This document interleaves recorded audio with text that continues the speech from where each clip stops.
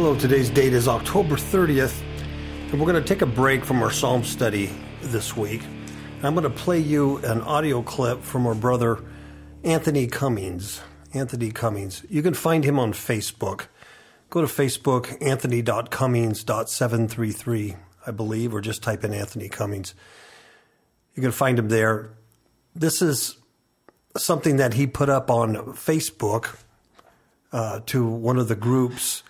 It's about an hour-long teaching, and I found it very, very good, very, very good. And so I wanted to play that for you all today. And there's no title to it, so I had to kind of give it my own title, but there were so many choices.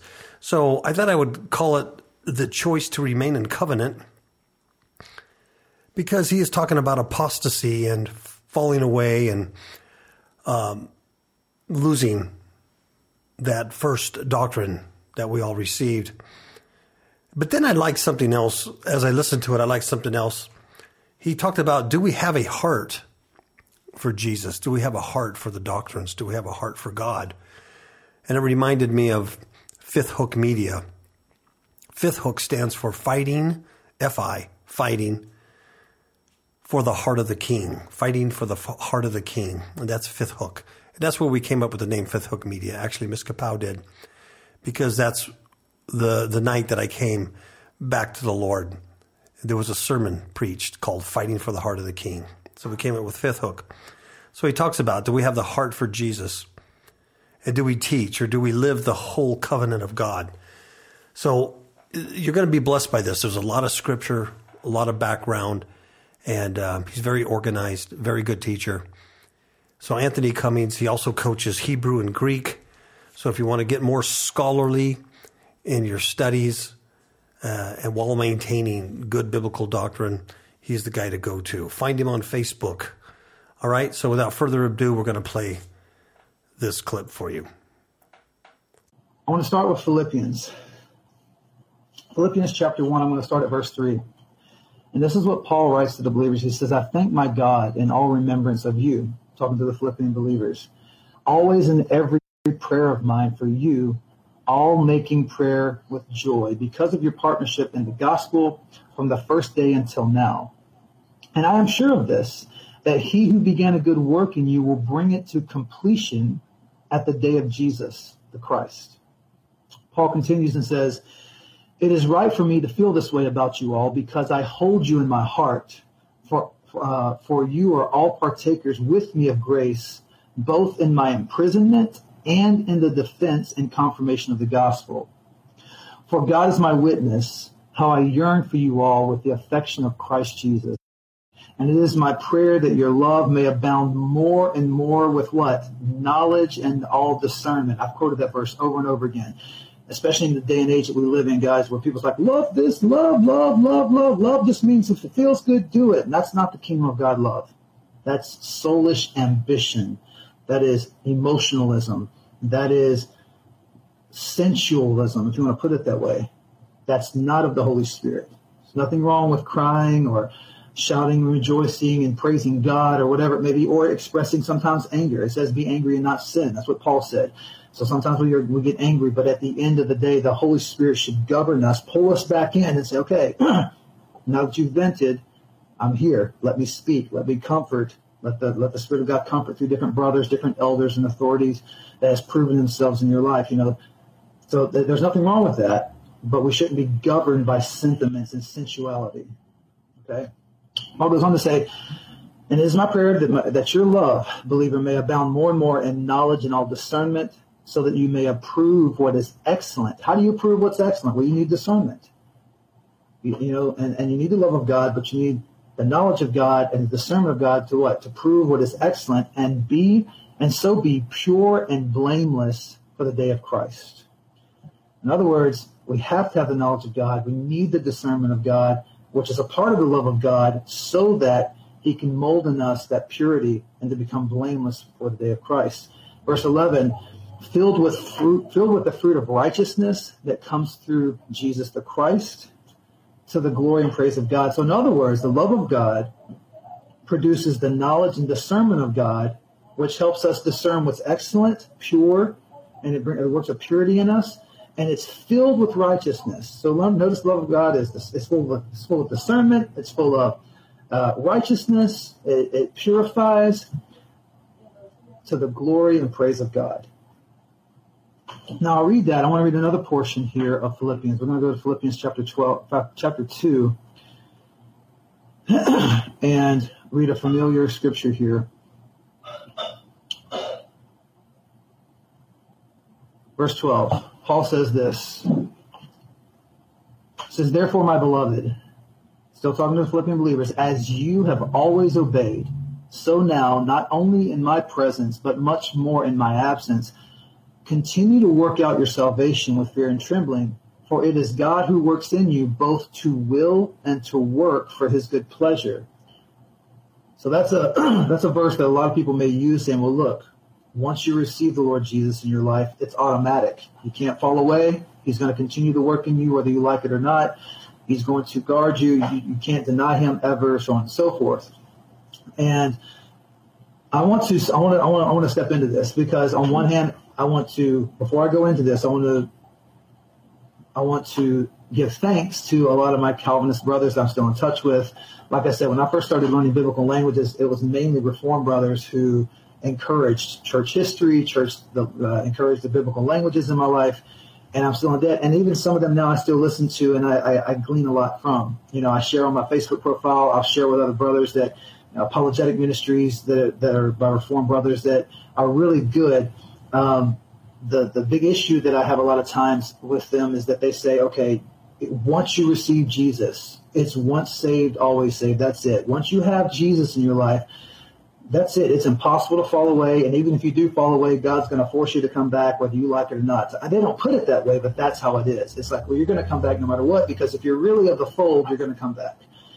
And guys, for me to sit here and say, I just don't understand how God is faithful, absolutely faithful. And I'm going to read a couple things. Before I get into that, the reason that I read Philippians chapter 2, verse 12, or Philippians 1:6, I'm sorry, where God says that this completion is going to be working in you. I'm going to read Philippians 1:6 again, and I want to show you another verse where Paul does use that same word completion in the same way. Philippians 1:6, I'm sure of this, that he who began a good work in you will bring it to pass or bring it to completion for the day of Jesus Christ. Again, if we were to look at, and I have this in the comments, if you were to look at 2 Corinthians 7:1, look how Paul says this to the Corinthians. He says, since we have these promises, again, go look at 2 Corinthians verse 6 toward the end, how God treats his people, how he walks among his people and treats them as sons and daughters, so on and so forth. He says, since we have these promises, beloved, let us cleanse ourselves from every defilement of body and spirit, bringing holiness to completion. Letting the holiness come to a completion in what? In the fear of the Lord. So this completion that takes place is God working in us as we also heed to the Holy Spirit. Some of my Calvinistic brothers will say, there's a synergy going on here. There's no such thing as synergy going on. We don't work with God in the sense of this, that, and the other. God's going to do it all. And there's verses I could bring up about this where Paul says to his writers in Corinth, he says, we are co-laborers, fellow workers with God. And, you got that? Okay, thanks, son. And speaks about how he works with God in the sense of God leads, but Paul has to follow. The Spirit says do something, Paul has to do what the Spirit says. In other words, Paul could grieve the Spirit. You know what I'm saying? He has that choice to grieve the Spirit. That's why over and over and over again we have these admonitions of the apostles: do not grieve the Holy Spirit. Do not put out the fire of the Holy Spirit. Do not harden your heart against the Holy Spirit. If it was automatic, we wouldn't need those admonitions. We wouldn't need those warnings of the apostles to the believers. We see a lot of times already in the scriptures that if the churches or the congregations wouldn't have any issues, we wouldn't have most of the New Testament. When you look at the 7 churches or congregations in Revelation, Jesus says, man, you guys are doing this right. This is awesome. You don't put up with these false apostles. You don't do this. You don't do that. This is great. But nevertheless, I have A, B, C against you. And you've got to really deal with this because this is a problem among you guys. So you have where Jesus is constantly trying to refine his church through the spirit of prophecy, through apostolic writings, through the Holy Spirit, through the Word of God, refine, and mature the body of Christ. Not one time do I see in Scripture where the apostle says, okay, now that you're born again, now that you receive the Spirit, everything's good. It is impossible for you to fall away. It is impossible for you to be deceived. It is impossible. I don't see that for a second. I see admonition after admonition after admonition. Don't be deceived.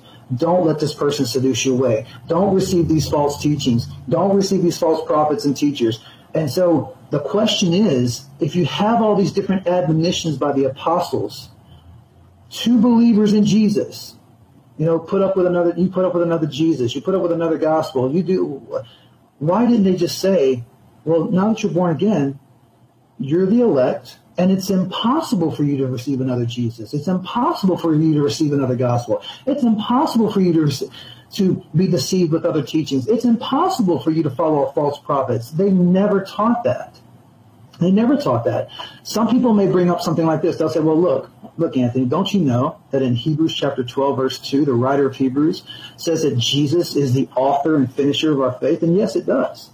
I'll read that. Hebrews chapter 12, verses 1 and 2, it says, therefore, since we are surrounded by so great a cloud of witnesses, and he's referring back to Hebrews chapter 11, where he's went over person after person in the Tanakh, in the Old Testament, in the Hebrew Bible, person after person who had great faith. And he said, look, we've got this great cloud of witnesses, this great cloud of examples. Let us also lay aside every weight and sin which clings so closely, and let us run with endurance the race set before us, looking to Jesus, who is the founder and perfecter of our faith, or the author and finisher of our faith. And you'd say, well, there it is, Anthony. Jesus started it. He's going to complete it, whether we like it or not. He's going to do it. But see, the question would be, when you get to the next chapter, in Hebrews chapter 13, when you look at verse 19. Let me see if I can find it. Give me just a second here. I just had this written here. When you get to, Hebrews chapter 13, verse 9. There it is. Look what the writer says. So he says in Hebrews chapter 12, verse 2, Jesus is the author and perfecter, the author and the finisher of our faith. But then in Hebrews chapter 13, verse 9, again, in the original letter, there was no chapters and no verse numbers. These are later traditions, and that's fine. I'm just saying, but in the letter, there was no chapters and verses. So toward the end of completing the epistle, verse 9, look what the writer says. Do not be led astray by diverse and strange teachings. For it is good for the heart to be strengthened by grace, not by foods which have not benefited those devoted to them. In other words, certain people are eating a certain way. They think they're more spiritual, and it really hasn't benefited them. Maybe in the flesh it's benefited them, but not for the faith. But he's warning them. Don't be led astray by diverse and strange teachings. In other words, Jesus is the author and finisher of your faith, but still there's going to be these strange teachings or these diverse teachings that's going to come among you and try to seduce you away. And this is said over and over and over by the apostles. So I'm not trying to discourage your faith. I'm trying to strengthen it by saying, look, there's a real enemy out there. There's a real pseudo-gospel. There's things in our head, and sometimes traditions of men in our head that teach us one thing, and then when you test it to the scriptures, it's like, okay, is this true? Is it true that, okay, if I'm truly born again, nothing can take away Jesus from my life? Absolutely. There's a verse that says nothing can separate us from the love of God. I absolutely agree with that. Nothing can separate us from the love of God. However, let me ask you a question. If you love, and I know that we're not God, okay, but let's just say the Holy Spirit puts a deep love in your heart for somebody. And no matter what that person does, they can do the most vilest sins out there, and you're like, I love you. I'm going to continue to love you. You can hate my guts. I still love you. Now, you can still love that person, but do their own sins separate you from them? If they say, I want nothing to do with you, does their own sins and their own choices separate from having a healthy relationship? Yes. You can love somebody with an eternal love. I mean, granted that the Holy Spirit gives you that, because we can't do it outside the Holy Spirit. You can love somebody with a deep love, but that don't mean they're going to love you back. That doesn't mean, in a marriage, it takes a man and woman loving each other through the good, bad, and ugly, through sickness and health. There's that whole thing that you say in marriage, by life or by death, through sickness and health, through poverty and riches, whether life's going great or it sucks, period. And you're going, even to the point where you're going homeless for a little while. Will you stick with that person? Will you stick in that covenant relationship? That's a choice. Nobody is putting a gun up to my wife's head or a gun up to my head saying, I better stick with my wife. But no, it's a choice, whether it feels good or not, to remain in that covenant relationship. Can I divorce my wife out of free will? Absolutely. Absolutely. I could be, I would receive repercussions off of that. Can she divorce me? She could, absolutely. Nothing is making her stay in this relationship. She has the will and the choice to separate from this. But she we're choosing, thank God, she's choosing to walk this out. The same thing with God. Nothing can separate us from the love of God because of the finished work of Jesus. But do people automatically get in because God loves them through the death of Jesus Christ, the death and resurrection? No.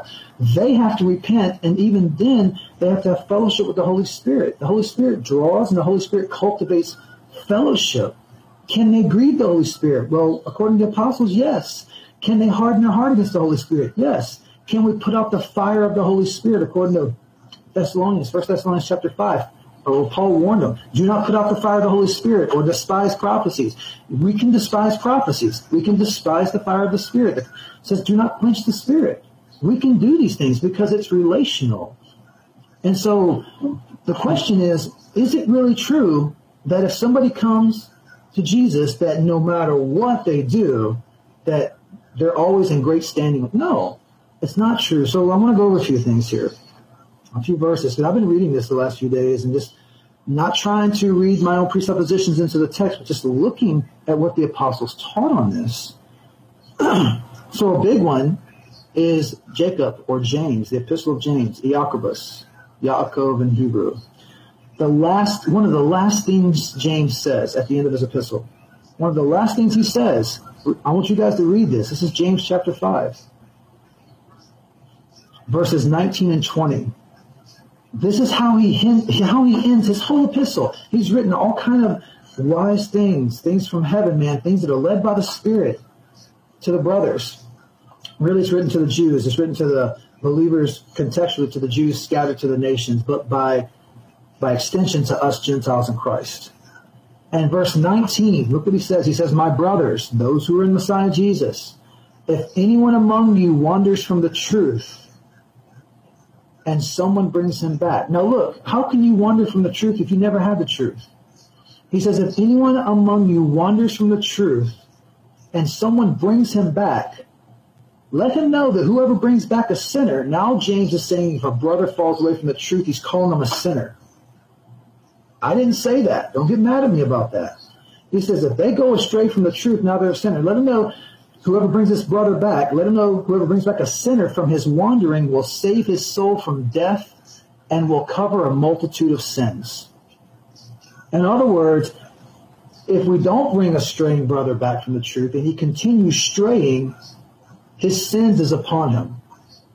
In other words, he's fallen from the faith of Christ alone, who can cleanse and justify him and make him holy and blameless for the judgment day. For judgment day.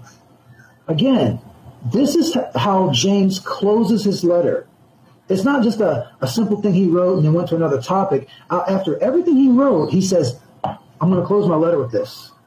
Brothers, if another brother falls away from the truth and someone brings that brother back, let him know whoever brings back a sinner from his wanderings will save his soul from death and will cover a multitude of sins, which implies if that wandering brother doesn't come back, then his sins are upon his head because he's rejected the gospel. And that's a serious admonition. Are there other ones? I mean, yeah, I just posted this on Facebook a couple days ago. 2 Peter. I mean, people will go to 2 Peter chapter 2, but I won't even go over chapter 2 at the moment. Let's go to 2 Peter chapter 3. And look how Peter ends his epistle. So we just saw how James ended his epistle, his letter. Let's see how Peter ends his letter here. Verse 17 and 18. I just think there's a theme here, especially with James and Peter at least, toward the end of their epistles.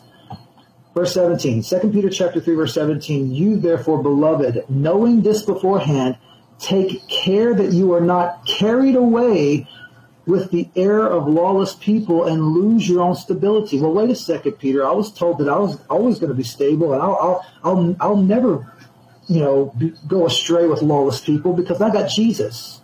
I got Jesus, and I'll never be led astray or seduced away by lawless people. No, Peter warns believers, beloved ones, knowing this beforehand, take care that you're not carried away with the error of lawless people. Why didn't Peter say, well, you'll never be carried away with lawless people? You're in Jesus. You'll never go erroneous. You're never be seduced or tricked or deceived by lawless people. You're good. No, he never says that. He gives them a warning. Beloved, knowing this beforehand, take care that you are not carried away with the error of lawless people and lose your stability. And how do you do that? Verse 18, grow in the grace and knowledge of our Lord and Savior, Jesus the Christ. Continue to grow, ongoing, present active in the Greek. Continue to grow in the grace and knowledge of our Lord and Savior, Jesus the Christ, Jesus the Messiah. To him be the glory both now and to the day of eternity. Amen. So, James ends his letter saying, beware of being led astray from the truth. Peter ends his letter saying, do not let lawless people take away the stability that you have in Christ, the stability that you have in the grace of Jesus. And don't be led astray. I find that as a continuing theme. You'll say, okay, well, wait a second. That's maybe 2 epistles here where the apostles warn about how believers can go astray. I need more evidence. And honestly, I'm sitting here going, well, if you won't listen to James or Peter, then I can, why should I give you more evidence? But I can give you more evidence if you want that.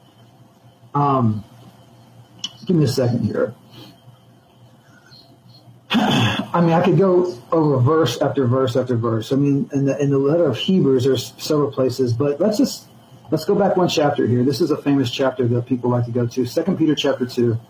He opens up talking about false prophets and false teachers and how they will bring in destructive heresies even among the believers, and deny the master who bought them, bringing upon themselves swift destruction. And it goes into verse 2, it says, 2 Peter chapter 2, verse 2, and many will follow after these false prophets. Many will follow among them after their sensuality, because of them, because of the false prophets and false teachers, the way of truth will be blasphemed. And in their greed they will exploit you, believer, with false words. Their condemnation, talking about these false prophets and false teachers, is from long ago and is not idle, and their destruction is not asleep. And he goes on to say, just like the fallen angels in Genesis chapter 6, God judged them in the same way these false prophets and false teachers will receive judgment. But Peter does say they will influence people. They will influence people among the believers to follow their destructive heresies. These are people who say, I love Jesus. But because they're not rooted, it reminds me of the parable what Jesus said, right? He said that there's a parable where a sower went out and sowed seed. Some of the seed fell on rocky ground. Some of the seed fell, into enough earth where it blossomed. But then when the sun came out, it basically scorched the plant. Because, in other words, when the persecution came against it, they didn't root themselves. They gave into the persecution. But these are people that rejoice in the Lord. Oh, man, I rejoice in the Lord. And then yet, because when testing came, they didn't root themselves, they didn't count the cost, and they fell away. That's another parable that's very clear that Jesus taught about, that you can receive the Word of God, you can receive the God, and even rejoice in the Word of God, and yet when testing comes, when persecution comes, and we're promised it, Jesus said that in this world you will have what? Tribulations. There'll be a good cheer. I overcome this world. Paul told Timothy that all those who live godly lives in Christ Jesus will suffer persecution. God only knows the level of that persecution. But it's going to come.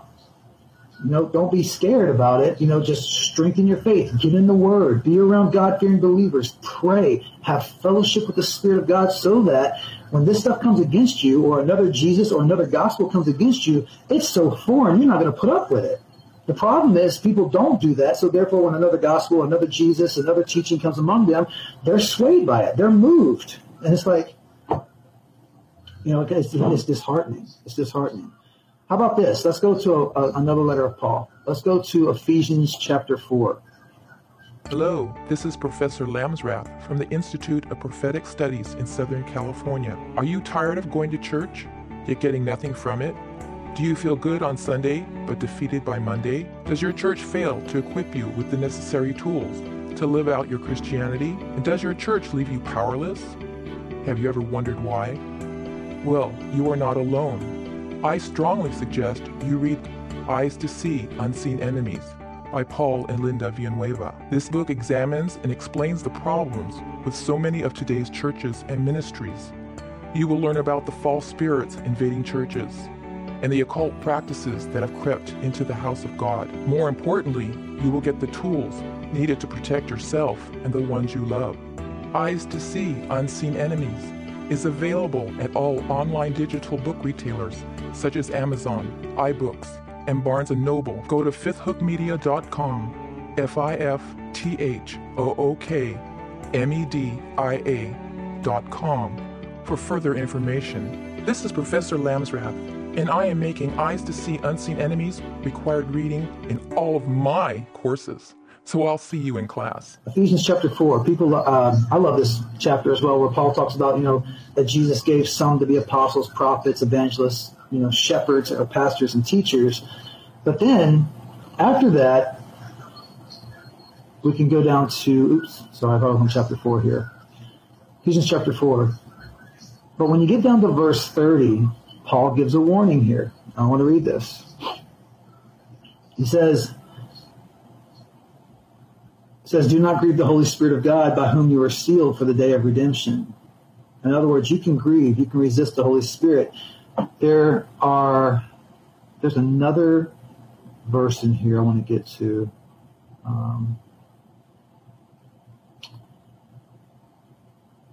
Give me just a minute, because I thought that was one about be warning against false teaching and those who deceive. But it may be in the next chapter. Let me check chapter 5 here. Oh, here it is, chapter 5. Here it is.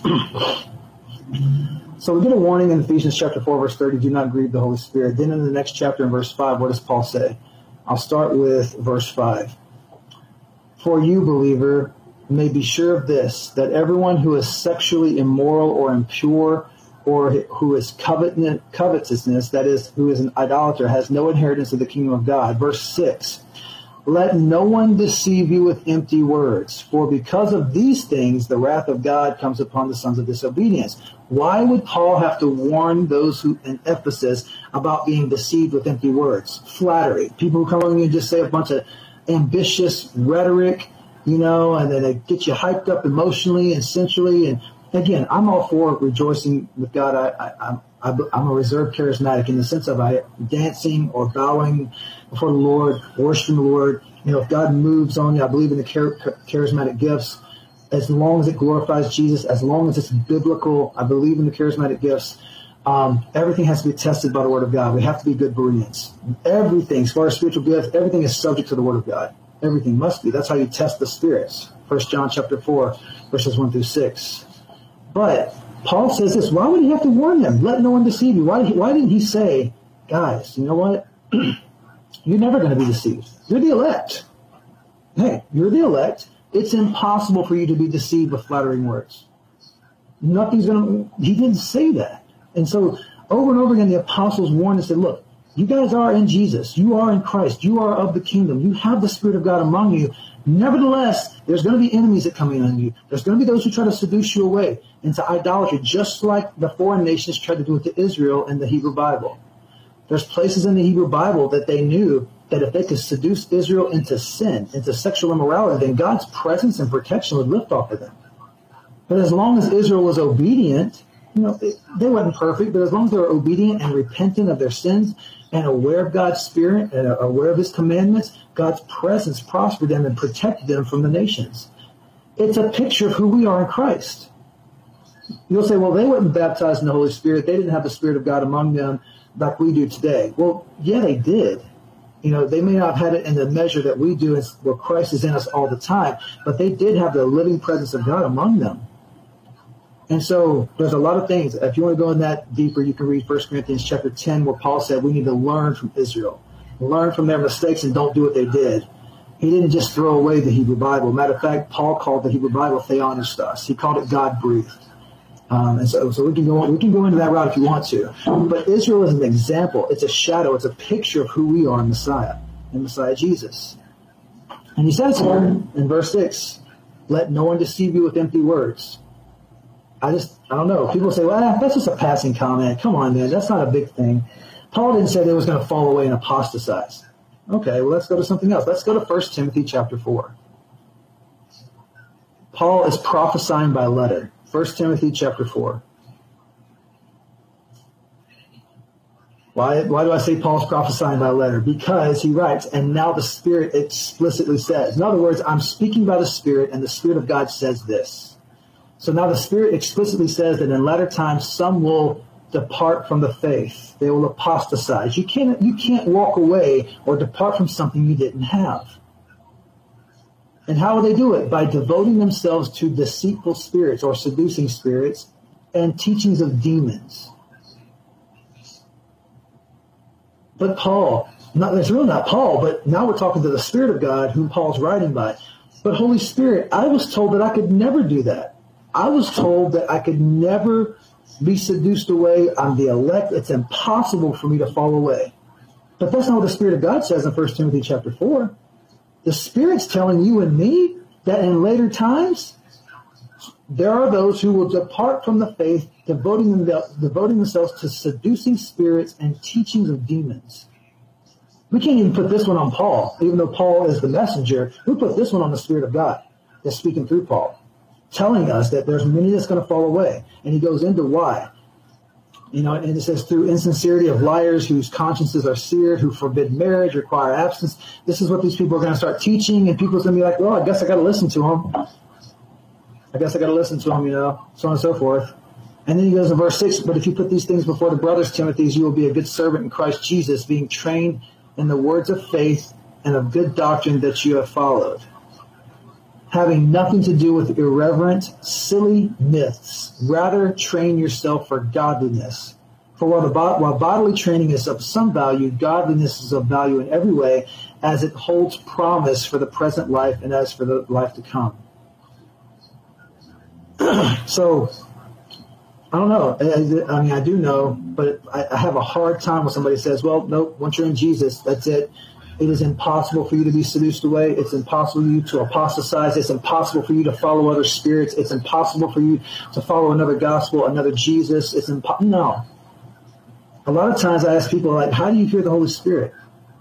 Well, I'm reading the Word of God. That's great, because the Spirit of God gave the Word of God, but is the Holy Spirit so impersonal to you that he can't tell you to go this way and walk it, or to go that way and walk it, or to apply for this job, or to not apply for this job, or to buy this house but not buy this house, or to buy this car and not buy this car, to marry this person but not marry this person? Is the Holy Spirit so impersonal to you that he can't lead you in certain areas of your life that line up with the Scripture but are personal to you?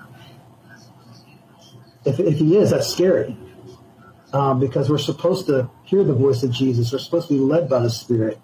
And we confirm that leading by the Spirit by the Scriptures. By the Scriptures. We just don't say the Spirit told me to do this and don't test it by the Scriptures. But we put it before elders, we put it before brothers who are God-fearing brothers, and we test these things by the Scriptures and by mature brothers and say, okay, what do you guys think? I believe the Holy Spirit's saying this to me to do this. What do you think? And let the elders and older brothers who are mature in the Lord say, yeah, I see that as God leading me there. Or no, that's not lining up with the Scripture right here, because the Holy Spirit's not going to be divided against himself. He's not going to tell you to do this, and yet over here he wrote the Scriptures. He inspired the Scriptures and totally come against what he said here. It's good to have a council of people, accountability that's more mature than we are, so that we can be accountable, because God uses other people as well. So I read 1 Timothy chapter 4. Verse 1. By the time you get down to 1 Timothy chapter 15 and 16, what does Paul say? He tells Timothy this: practice these things, right? What Paul told Timothy. Immerse yourself in them so that you may see so that all may see your progress. Keep a close watch on yourself, Timothy, and on the teaching. In other words, the authoritative teaching of Paul, the apostles. Persist in this, for now check this out. Persist in this, for by so doing you will save both yourself and those who hear you. In other words, Timothy, you need to watch yourself. You need to be accountable. You need to immerse yourself in the teaching I'm giving you as far as the apostolic teachings, what Paul's saying. Immerse yourself in that. Persist in it, for by doing so you will save both yourself and those who hear you. In other words, it's implying those who hear you teaching the apostolic teaching. I don't know, guys, that's sober warnings to me. And you may say, well, yeah, that's 1 Timothy, Anthony. How about, Paul didn't say anything else. What about 2 Timothy? Well, of course there's warnings in 2 Timothy, if we want to go there. 2 Timothy chapter 2. 2 Timothy chapter 2, and we'll start at verse 11. What does Paul say to Timothy here? 2 Timothy chapter 2, verse 11. This saying is trustworthy. If we have died with him, we will also live with him. If we endure, we will also reign with him. If we deny him, he will also deny us. If we are faithless, he remains faithful, for he cannot deny himself. Now somebody may say, well, wait a second. Peter denied Jesus 3 times, and Jesus restored him, and he came back. That's true. But when you look at what Paul's saying here, he says, if we deny him, he denies us. Again, in the Greek, it's a present active, ongoing. In other words, if we continually deny him, he will deny us. So it's not like we get ashamed like Peter did, fall under peer pressure, go back fishing. Did Peter continually deny Jesus? No. He denied him 3 times under pressure, like most human beings would. If somebody says, oh, I would have never denied Jesus, well, you're just like Peter, because Peter said he would never deny Jesus either, and Peter denied him 3 times under pressure because Peter was ambitious. Let the pressure come on our lives, and let's see what's going on. For by the grace of God, we're all like Peter, and probably worse than Peter, outside of the grace of God and outside of the Holy Spirit sustaining us. But here where Paul says, look, if we endure with him, we'll also reign with him. If we deny him, in other words, present active, if we continually deny him, he will also deny us. Paul didn't say it's impossible to deny Jesus. He just didn't say that. It's possible. But it's a choice of, am I going to die to myself and continually let the Spirit of God deal with me? Am I going to let myself be held accountable to God-fearing men and elders who are going to speak by the Spirit of God and speak to me in the fear of the Lord? Not just ambitiously, not just emotionally, but those who are prayerful people who walk in the fear of the Lord, they're going to speak to me. Am I going to be accountable to those kind of people? We need that, guys. And Paul warned it. Okay, that's just one other, is there anything else? Well, let's go down to verse 16. Just a few verses later in the same chapter, 2 Timothy chapter 2, verse 16. Paul says this. But avoid irreverent babble, for it will lead people into more and more ungodliness, and their talk will spread like gangrene. Among them are Hymenaeus and Philetus, who have swerved from the truth, saying that the resurrection has already happened. They are upsetting the faith of some. So now Paul, by name, mentions 2 people who have fallen from the faith. They've received another type of the faith, another teaching about the resurrection, and now they're upsetting people, saying that the resurrection has already come. Let me put this bluntly. This is like preterists who come among you and say, oh, don't you know that Jesus came back in 70 AD? What's wrong with you Christians waiting for the second coming? You guys, come on. Revelation's already happened, or part of Revelation's already happened. Nothing is new under the sun. Nothing is new. Paul says, look, these guys are teaching the resurrection's already happened. In other words, I know Jesus is resurrected from death, but in other words, the resurrection from everybody. And it was upsetting some of the faith. Again, as far as the second coming of Jesus, guys, just remember what Jesus said at the end of Matthew 23. Jesus clearly said to Jerusalem, until you say, Baruch haba b'shem Adonai, unless you say, blessed is he who comes in the name of the Lord, unless you say it to me, what Jesus is saying, you will not see me again. And in Acts chapter 1, when Jesus ascended into the heavens, and then the 2 angels are there, and the disciples are looking up into the heavens, and the 2 angels said, why are you gazing up into the heavens? This same Jesus who left by a cloud, basically, he'll return in the same way. Has Jesus returned upon a cloud? No, he has not. Nothing historically has said that. So preterism is completely false in the sense of, the resurrection's happened, the return of Jesus has happened. No, it hasn't. But see, again, Paul's dealing with this. There were people among Timothy's congregation that were teaching this stuff and shaking the faith of some people. And Paul's like, Timothy, we got to deal with this. Don't put up with this stuff. In other words, but notice this. Notice what Paul doesn't say. He doesn't say, well, don't worry about it. They're the elect. They can't be deceived. They can't embrace another doctrine about the resurrection. It's impossible. No, he doesn't say that. He warns Timothy about these kind of people. We have a real war on our hands, in our mind, and through other people trying to seduce themselves and come among believers to try to seduce them away. Are there other warnings in 2 Timothy? Yes. Yes, there is. If we go to chapter 3, 2 Timothy chapter 3, and we're going to look at verse 8.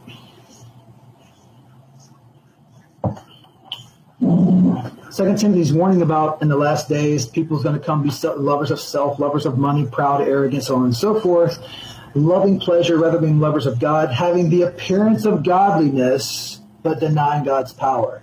Having the appearance of godliness and denying God's power. Again, that motif goes all the way back into the Hebrew Bible, up into the Gospels, and into the apostolic writings. That's just a continual motif. False prophets, false teachers. Sometimes the Levitical priesthood got corrupted, and God had to raise up a prophet like Malachi or Jeremiah to rebuke the corrupt priests in the priesthood in the Old Testament because they had become compromised. So anyway, Paul warns about it. He says, look, we'll start at verse 6. For some of these guys, these false teachers, for among them are those who creep into households and capture weak women, burdened with sins and led astray by various passions. These women are led astray by the various passions, always learning and never able to arrive at the knowledge of the truth. Verse 8, here's the key word, just as Jannes and Jambres. In other words, this is a Targumic tradition, because you won't find Jannes and Jambres in the Old Testament. But the magicians that did signs and wonders for Pharaoh in front of Moses, later Jewish tradition, the Targums named them as Jannes and Jambres. So Paul uses that tradition in his letter and says, just as Jannes and Jambres opposed Moses, so these men, these deceivers, oppose the truth, men corrupted in mind and disqualified regarding the faith. So these guys, again, have crept in among the believers, causing people to be shaken in their faith. But hey, they're bringing in teachings, they're bringing in Moses, they're bringing in all kinds of stuff, man. But they're slanderers, they have appearance of godliness. I mean, Paul warns about this stuff. He's saying, look, don't listen to these people. Don't even put up with them for a second.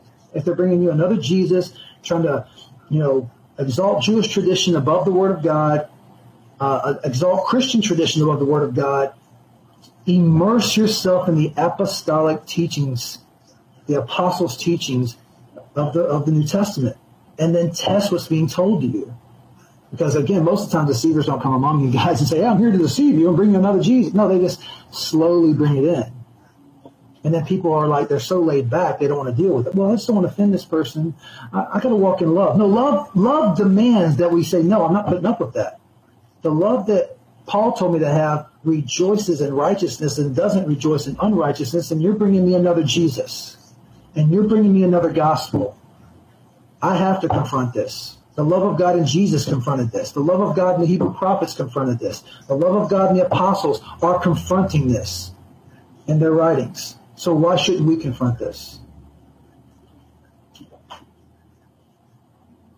2 Timothy chapter 4, verse 7. I'm going to look at verse 7 and then verse 10. I'll read actually verse 7 through 10. 2 Timothy chapter 4, verses 7 through 10. I have fought the good fight. I have finished the race. I have kept the faith. Therefore, henceforth there is laid up for me the crown of righteousness, which the Lord, the righteous judge, will award me on that day, and not only me, but also all who have loved his appearing. Verse 9, do your best to come to me soon. Verse 10, now here's what Paul says. For Demas, in love with this present world, it was impossible for Demas to astray. No, he didn't say that. For Demas, in love with this present world, has deserted me and gone to Thessalonica. Crescens has gone to Galatia. Titus to Dalmatia. Sorry about that. But he said Demas deserted Paul. He was a part of Paul's missionary team, and he deserted him because he loved the world more than the gospel that Paul taught. And Paul says, look, this guy abandoned me. Now, you may say, well, wait a second. Where does it say that Demas had the gospel and then he lost the gospel? Demas could have been another Judas. Well, it's possible. I'll give you that. It might be that he didn't know. He was following Paul to maybe try to deceive Paul, and Paul wasn't putting up with it, and then he left because he was in love with the world. But it's still, for the sake of it, Paul names a name because he's not, so loving that he doesn't name names. He does name names. This guy deserted me and went back to the world. He was a part of my team, but he left me. He abandoned me. There are several places I could go to. I could go more and more, guys, but I want to encourage you. I'm not sharing this stuff with you to discourage the faithfulness of Jesus. Jesus is always faithful. He's a solid, eternal rock.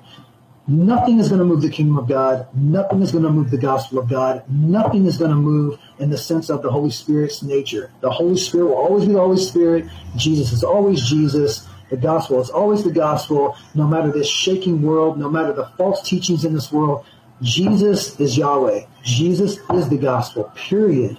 He's unshakable.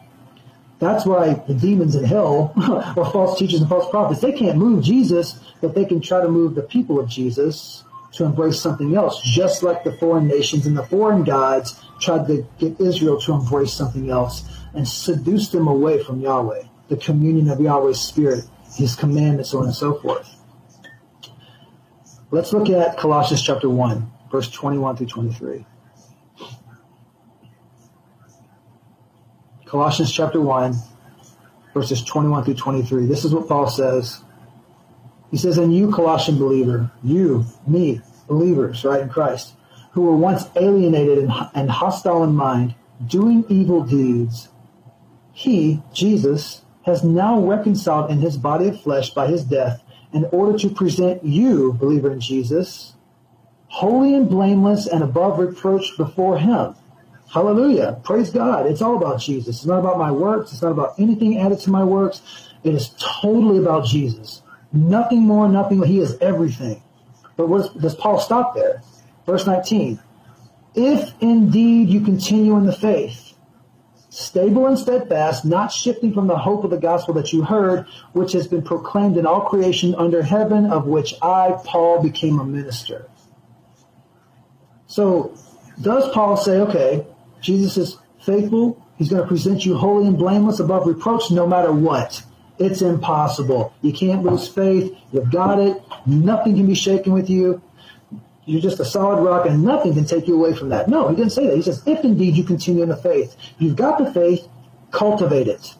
You've got the faith, grow in it. You've got the grace of God. Do not become idle, lazy, lackadaisical in this. Because if you do, then you're not following the Spirit, number one. And number two, you're going to open yourself up to seducing spirits, seducing doctrines. Somebody's going to come along and you'll be moved by prophecy that's not from the Lord. You'll be moved by these teachers and you're going to be shaken and confused because you didn't root yourself in the gospel. You didn't root yourself in the apostolic teachings. You didn't test what's being told to you, and you become idle and lazy, and therefore you're just going to be tossed back and forth with false doctrines.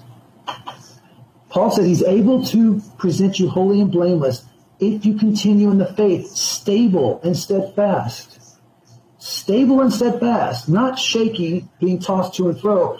Stability, steadfastness, not shifting from the hope of the gospel that you heard. Whether life is good or life is bad, your family betrays you, you lose your job, whatever. You may go to jail because of what you're standing up for what's righteous. You may not. Whatever it may be, do we have the heart that the Holy Spirit produced in Paul that says to live as Christ and to die as gain? If I'm going to live, I'm going to hold on to Christ in the midst of my work, in the midst of my relationships. But if I have to die, if I have to lose my nice life now, I'm holding on to Christ regardless because He's everything. He's everything. I can't think twice about letting go of Him. Even though I know I'm selfish in certain areas, Christ is everything. For good, bad, and ugly, He's everything. Do we have that heart? Do we have that heart? That's how serious this is. And that sounds so radical, right? It sounds like, oh man, Man, that Anthony guy's a radical. he's extremist. Well, Muslims are extremists too. Some of them like die in jihad. That's the only guarantee they have to go to paradise, even though it's a false gospel. It's another Jesus. Jehovah's Witnesses are extremists too, because they go knocking on doors every day to try to earn their salvation. Seventh-day Adventists, they're extremists because they keep the Sabbath by, come hell or high water. They're going to keep that seventh-day Sabbath and condemn everybody else who doesn't keep it. So it's not really extremist, this guy. The love of God produces stability. The love of God produces maturity. The love of God says, this is the way, walk in it. Do not listen to false prophets. Do not listen to another gospel. Do not listen to other spirits. The love of God brings stability, not fickle, emotional, inconsistent feelings, not being tossed back to and fro. Maturity, discernment, keeping your eyes on the true Jesus, having fellowship with the Spirit of Jesus, the Holy Spirit. 2 Corinthians chapter 13, verse 14. Having fellowship with those who don't just call upon the name of the Lord just by word of mouth, but they call upon him from a pure heart, like Paul told Timothy. I'll read that real quick. That's such an important verse. I think it's 2 Timothy chapter 2, verse 22. Such an important verse. Paul tells Timothy, so flee youthful passions and pursue righteousness, faith, love, peace, along with those who call on the Lord from a pure heart. Notice he just didn't stop those who call upon the Lord. There's a lot of people who say they're Christians. They'll even name Jesus, especially in this new age, humanistic, universal mindset of the world we're in. Oh, Christians can get along with Muslims, who can get along with Judaism, who can get along with the New Agers, who can get along with Hinduism, who can get along with Buddha, who can get along with everybody. Let's just all get together because it's all about religious humanism. It's all about universalism. The Roman Catholic has everything to do with the Protestant. No. That spirit preys upon the carnality and the flesh of men who have no fear of the Lord. But they'll prostitute the name of the Lord. Again, false prophets, false teachers, false apostles, whatever they may be, if they bring to you another spirit or another gospel, Paul said, do not listen to them. He told Timothy, right? Flee youthful passions and pursue righteousness, faith, love, peace, along with those who call upon the Lord from a pure heart. That's a reflection back to Psalm 24. Do I have a pure heart and clean hands? Do the people that I associate with as believers, do they seek to have a pure heart and clean hands? Or do they just name Jesus because it's popular? Or do they just get together because mommy and daddy told me so? Or just, it's just, I'll take it lightly. I want people that are honest. I'd rather have 3 or 5 honest people than a whole multitude of lukewarm, lackadaisical Christians. I'd rather pray and have a prayer meeting with 1 or 2 or 5 people that are having a heart after God than to have a prayer meeting with 1,000 people that are just there because they feel like they have to be just there. Yeah, it's just, well, we're here. Let's go through the liturgy. Okay. Blah, blah, blah, blah, blah, blah. Forget that. I don't want no part of that. Jesus talked about people who worship him with their lips, but their hearts are far away from him. And he quoted Isaiah about that. Now, thank God there's a move of God's kingdom. More Jews are coming to the Lord. Gentiles are coming to the Lord. But at the same time, as the kingdom of God increases and as the body of Christ grows, you better believe the harlot church is growing too. And there's got to be a division between the harlot church who prostitutes Jesus and promotes humanistic ideals in the name of Jesus, universalism, humanism, but in the name of Jesus. And they don't promote the kingdom of God. They don't promote denying self. They don't promote walking by the Spirit. They walk by a Spirit, okay. It's a humanistic spirit of the age versus the Holy Spirit. Excuse me. I could share a lot more on that, but I don't know if it'd be beneficial. Excuse me. I think I'm going to share this, and then I'll hop off here. Again, guys, I say this in love. I'm going to stand before God, and God's going to ask me, with what you were given, how did you share it? How did you teach people? Did you condemn them, or did you teach in both grace and truth? And my goal is hopefully that I taught in grace and truth. John chapter 1, verse 7, Jesus comes. The law came through Moses, grace and truth came through Jesus, right? The example is we're supposed to not compromise truth, but grace helps us walk in truth, even though we're continually being sanctified. And he's going to ask me, man, were you faithful with the apostles taught? Or did you just teach the things that you thought, were you biased? Did you bury it? Did you just go over here and teach this part of the apostolic, what my Spirit gave the apostles, and you ignored this part over here?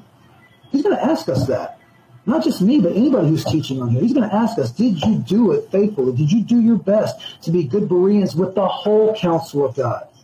With the whole counsel of God. Paul said this, and there's much more I could say on this, but this video, I don't want to draw it out. Give me just a second, I'm going to bring up this verse. About what Paul said, because he said that he didn't cease day or night teaching the whole counsel of God. Acts chapter 20, verse 27. I'm going to actually back up a couple verses here.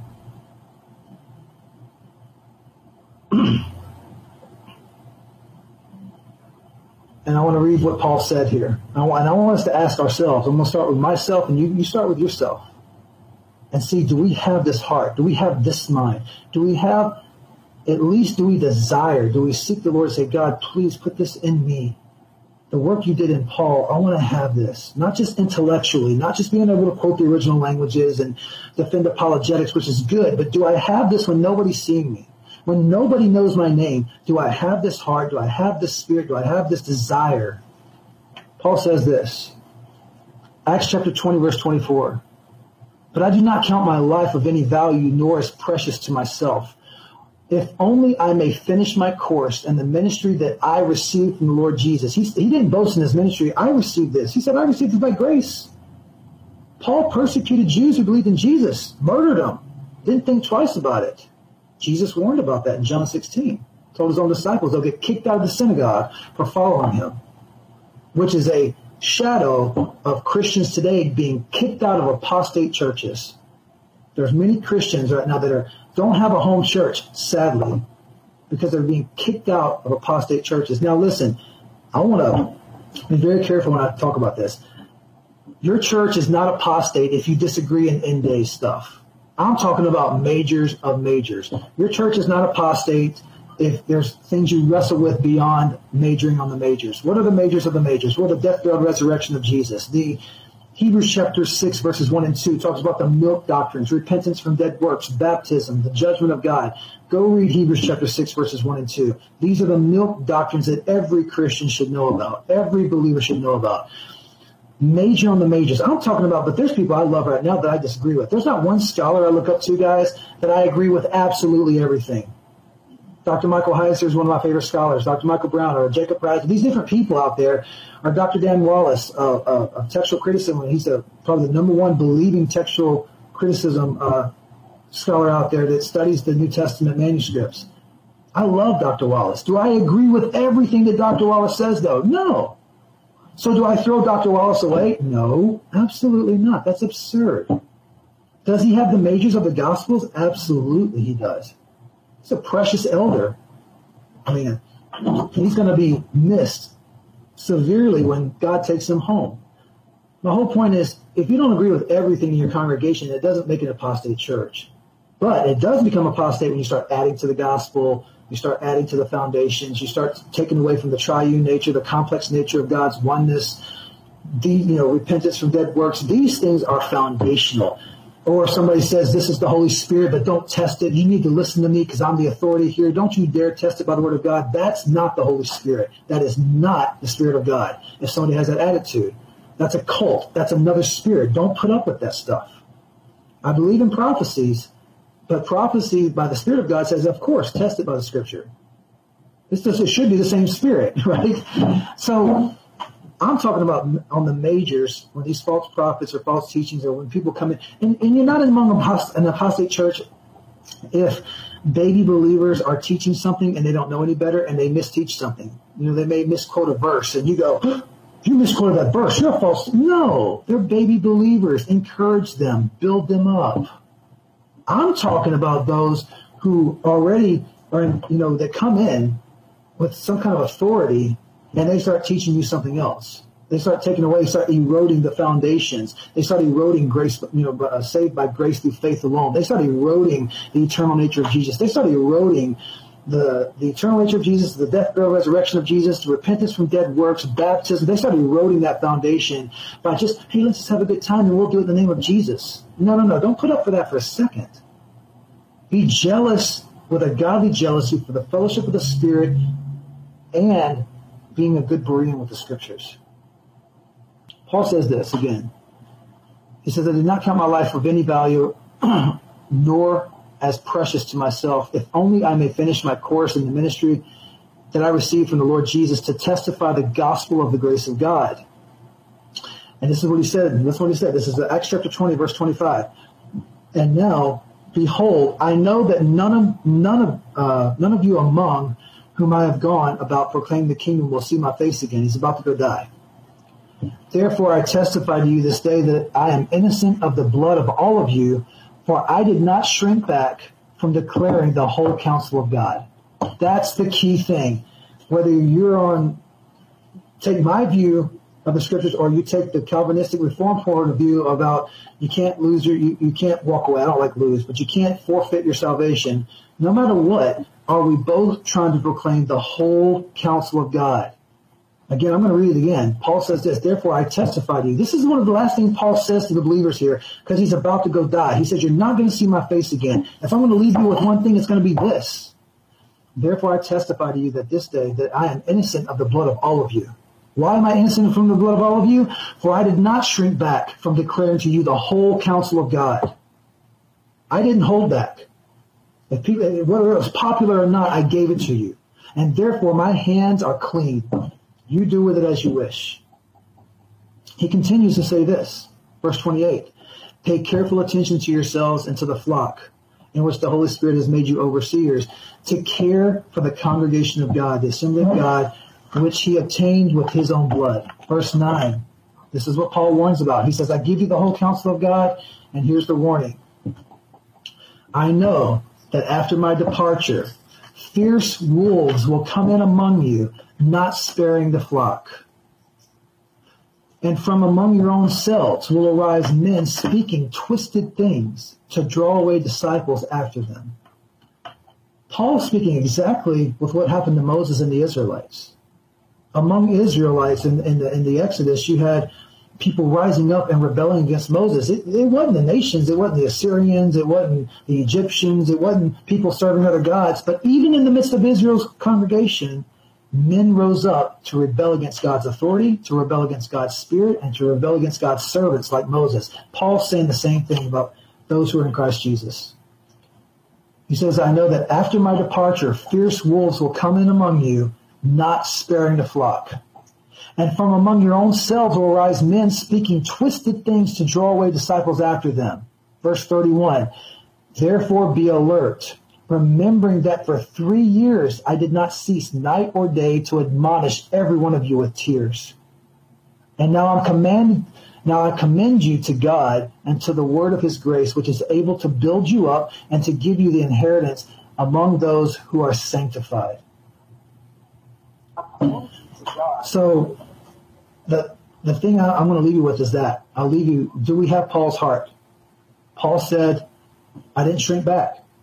I take that as whether it was popular or not, whether people was going to approve of me or not, whether people was going to fund my ministry or not, or whether they was going to donate to me or not, I did not shrink back from teaching the whole counsel of God. And because I didn't, I'm about to die, hold on to this. Because I didn't do that, know this. After I leave, guess what? Fierce wolves are going to come among you. Oh, they're not going to be so foreign that they bring some kind of other God among you. They're going to come among you and claim they're believers. And he says, and they're not going to spare you. They're not going to spare the flock. They're hirelings. Remember when Jesus talked about in John chapter 10, the 3 different types of shepherds? He talked about one type of shepherd that's the good shepherd who lays his life down for his sheep. He talked about another type of shepherd who will shepherd the flock as long as he's getting paid, the hireling. And then he talked about the one who creeps in, and he says he's a sheep, but he's really a wolf. And he's going to creep in as a wolf in sheep's clothing and just not spare the flock. Paul warned about the third type of shepherd here. After my departure, fierce wolves will come among you, not sparing the flock. From among your own selves will arise men speaking twisted things. Forget the world. Even among your own selves, if you don't have the fear of the Lord, the spirit of the age can come in. A humanistic spirit can come in the sense of, I'll do my own thing. Forget having a burden for the body of Christ. Forget exalting the body of Christ. I'm going to divide against the body of Christ. And not just because I want to. It's one thing to attack heresy in the body of Christ, to expose heresy and to call out names, but you do it with love and grace and truth because you love the body. Like a doctor would look at your own body and say, hey, man, I care for your whole body. I care for your whole wholeness. But, dude, we've got to attack this part right here because it's cancerous. That's a loving doctor. That's a good doctor. A gracious but truthful doctor will look at your whole body and be like, man, are you in good shape? Good. Now we need to address certain things. Maybe right here, the x-rays say you got some cancerous spots on your lungs. We need to attack those cancerous spots. Because if not, the cancerous spots will multiply over your whole lungs and even your body and will destroy your body. Likewise, spiritually, if somebody's going to correct heresy or false teaching in the body, then it needs to be done in the name of love. I love the whole body of Christ. I love this congregation I'm a part of. Therefore, since I love you, this is cancerous. This is corrupt. We've got to deal with this teaching right here, because if not, it's going to spread through the whole body. It's going to infect the whole congregation, and it's going to destroy it. But see, when a false teacher, a false prophet, or somebody comes among you, they don't care about the body. They'll just rise up among you and just start taking disciples, whether you like it or not. They won't be reasonable. They'll just won't honor authority. They will not honor any kind of kingdom order, because God set order in the body of Christ. And they'll just do it to cause division, for the sake of causing division, to come against the gospel. And those who are naive, those who are not rooted in the gospel, will follow them. Paul warned about this. One last time, and I'll close the video. For I did not shrink, verse 27, Acts chapter 20, verse 27. For I did not shrink back from declaring to you the whole counsel of God. Pay careful attention to yourselves and to the flock in which the Holy Spirit made you overseers, to care for the church of God, or to the congregation of God, which God obtained with his own blood. Paul says, I know that after my departure, fierce wolves will come among you, not sparing the flock, and from among your own selves will arise men speaking perverse things, twisted things, to draw away disciples from them. Therefore be alert. And remember that for 3 years I did not cease night or day to admonish you with even tears. Now I commend you to God and to the word of his grace, which is able to build you up and give you the inheritance among all those who are sanctified. And that's my prayer to you guys. I'm a nobody. I don't care about titles. I know I'm a servant and a son of God by God's grace. Honor the leaders in this group. Honor the people in your congregation when you're outside of this group, when you go to your fellowships. At the same time, become good Bereans. Immerse yourself in apostolic teachings. Seek to be consistent and contextual and God-fearing when reading the scriptures. Because if you're not, if we fail to do that, then every wind of doctrine that comes along is going to toss us, whether it comes in the name of Jesus or not. So, God bless you guys. Thank you for your time and watching this video. And I hope the rest of your day is a good day, okay? Take care.